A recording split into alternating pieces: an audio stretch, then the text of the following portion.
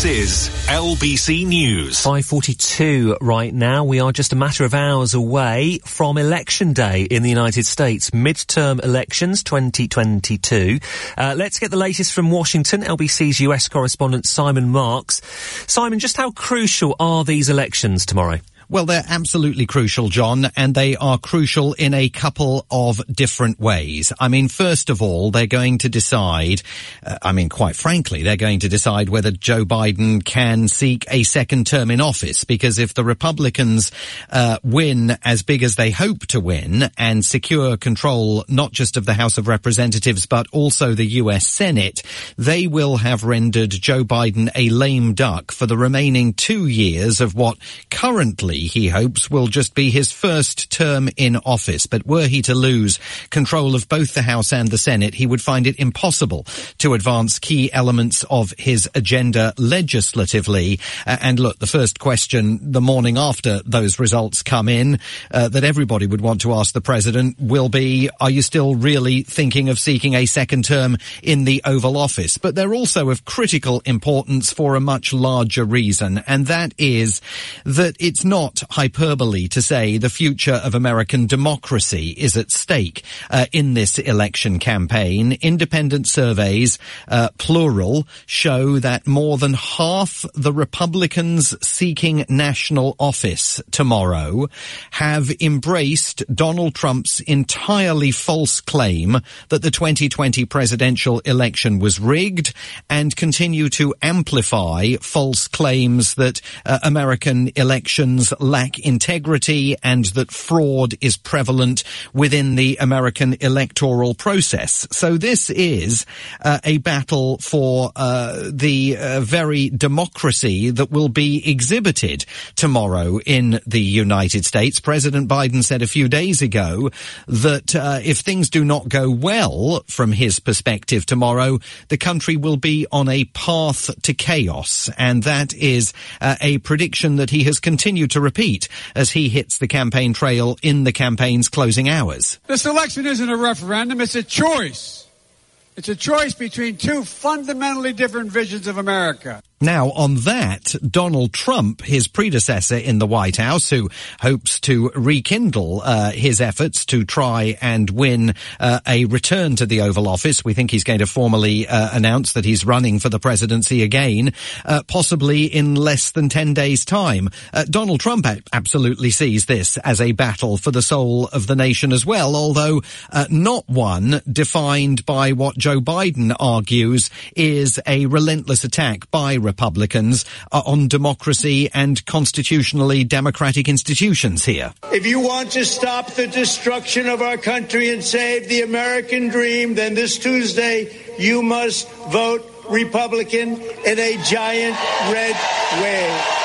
He and other Republicans argue that what is at stake here are fundamental American approaches to life, accusing the Democrats of presiding over an increasingly socialist agenda. Former President Donald Trump has argued that some of the tactics that are being deployed in the United States are redolent of those that the Soviet Union pursued, particularly when he's addressing what he calls the witch hunt against him that he and his supporters believe is being led by the Attorney General of the United States, Merrick Garland, the FBI and the Department of Justice. And indeed, Republicans have vowed that if they take control of the House of Representatives, they will haul the Attorney General, the FBI Director and the Secretary of Homeland Security before them to explain what they say is that investigative witch hunt that has been targeting Donald Trump and increasingly ensnaring him in all sorts of investigative difficulties. Florida Senator Rick Scott is one prominent Republican who says that the Democrats' broader oversight of the United States is on the ballot tomorrow. This election is about the Biden agenda. People don't like high inflation, high crime, open borders, fentanyl. But Sean Maloney, a Democrat who sits in the House of Representatives from the state of New York, says that the fundamental character of the nation is on the ballot. We're going to defend our mainstream democratic values against the threats to our democracy. We're going to protect women's reproductive freedom and voting rights. but they're only going to be able to do that if they retain control of the House of Representatives and the Senate. And remember, John, in the Senate, the two parties are currently split 50-50. There is no margin for error here for either of them.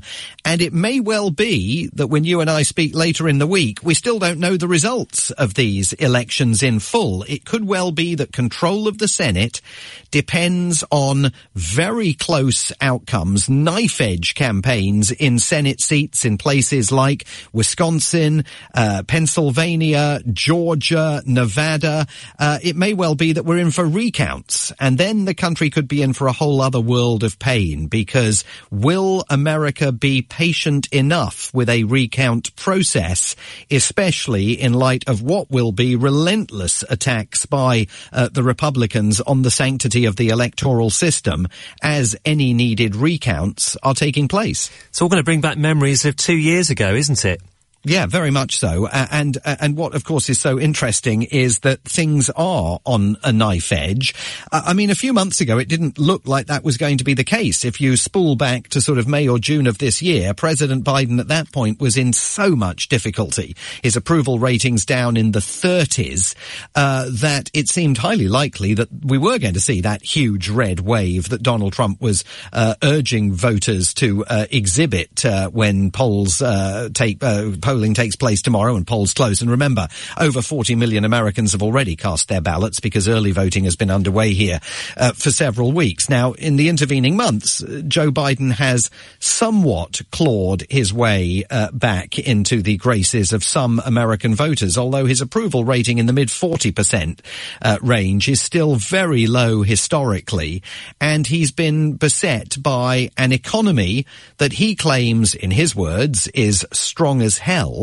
But Americans sitting at home over the dinner table don't feel that. They don't feel it when they go to the supermarket, when they fill their car with petrol, when they check the value of their retirement funds, all of that money in those 401k funds, of course, tied up in the stock market, which has crashed. And they don't feel it because if they're thinking of buying a home, as first-time buyers are finding in the UK, with mortgage rates rising there. Same thing going on here as the Federal Reserve tries to combat inflation with monthly rate rises in terms of interest rates that then feed through into mortgages. So this argument that the economy is strong as hell simply is not felt by American voters all over the country, who tell pollsters that the future of American democracy has to take a backseat in terms of their priorities and the issues that are driving them as they head into polling stations. It is the economy that is absolutely trouncing everything else in terms of their concerns. And that's also a problem for Democrats, because they, of course, hoped that once the Supreme Court earlier this year struck down Roe versus Wade, that 1976 ruling that had kept abortion legal in the United States, stripping abortion of its legal protections, that it was the issue of abortion rights that was going to galvanize the country and turn things around for the Democrats. Well, that's happened to some degree, but possibly not enough to save the very, very razor-thin majorities that the Democrats currently have in the House of Representatives and the Senate. Simon Marks, thank you very much. We look forward to your analysis later in the week.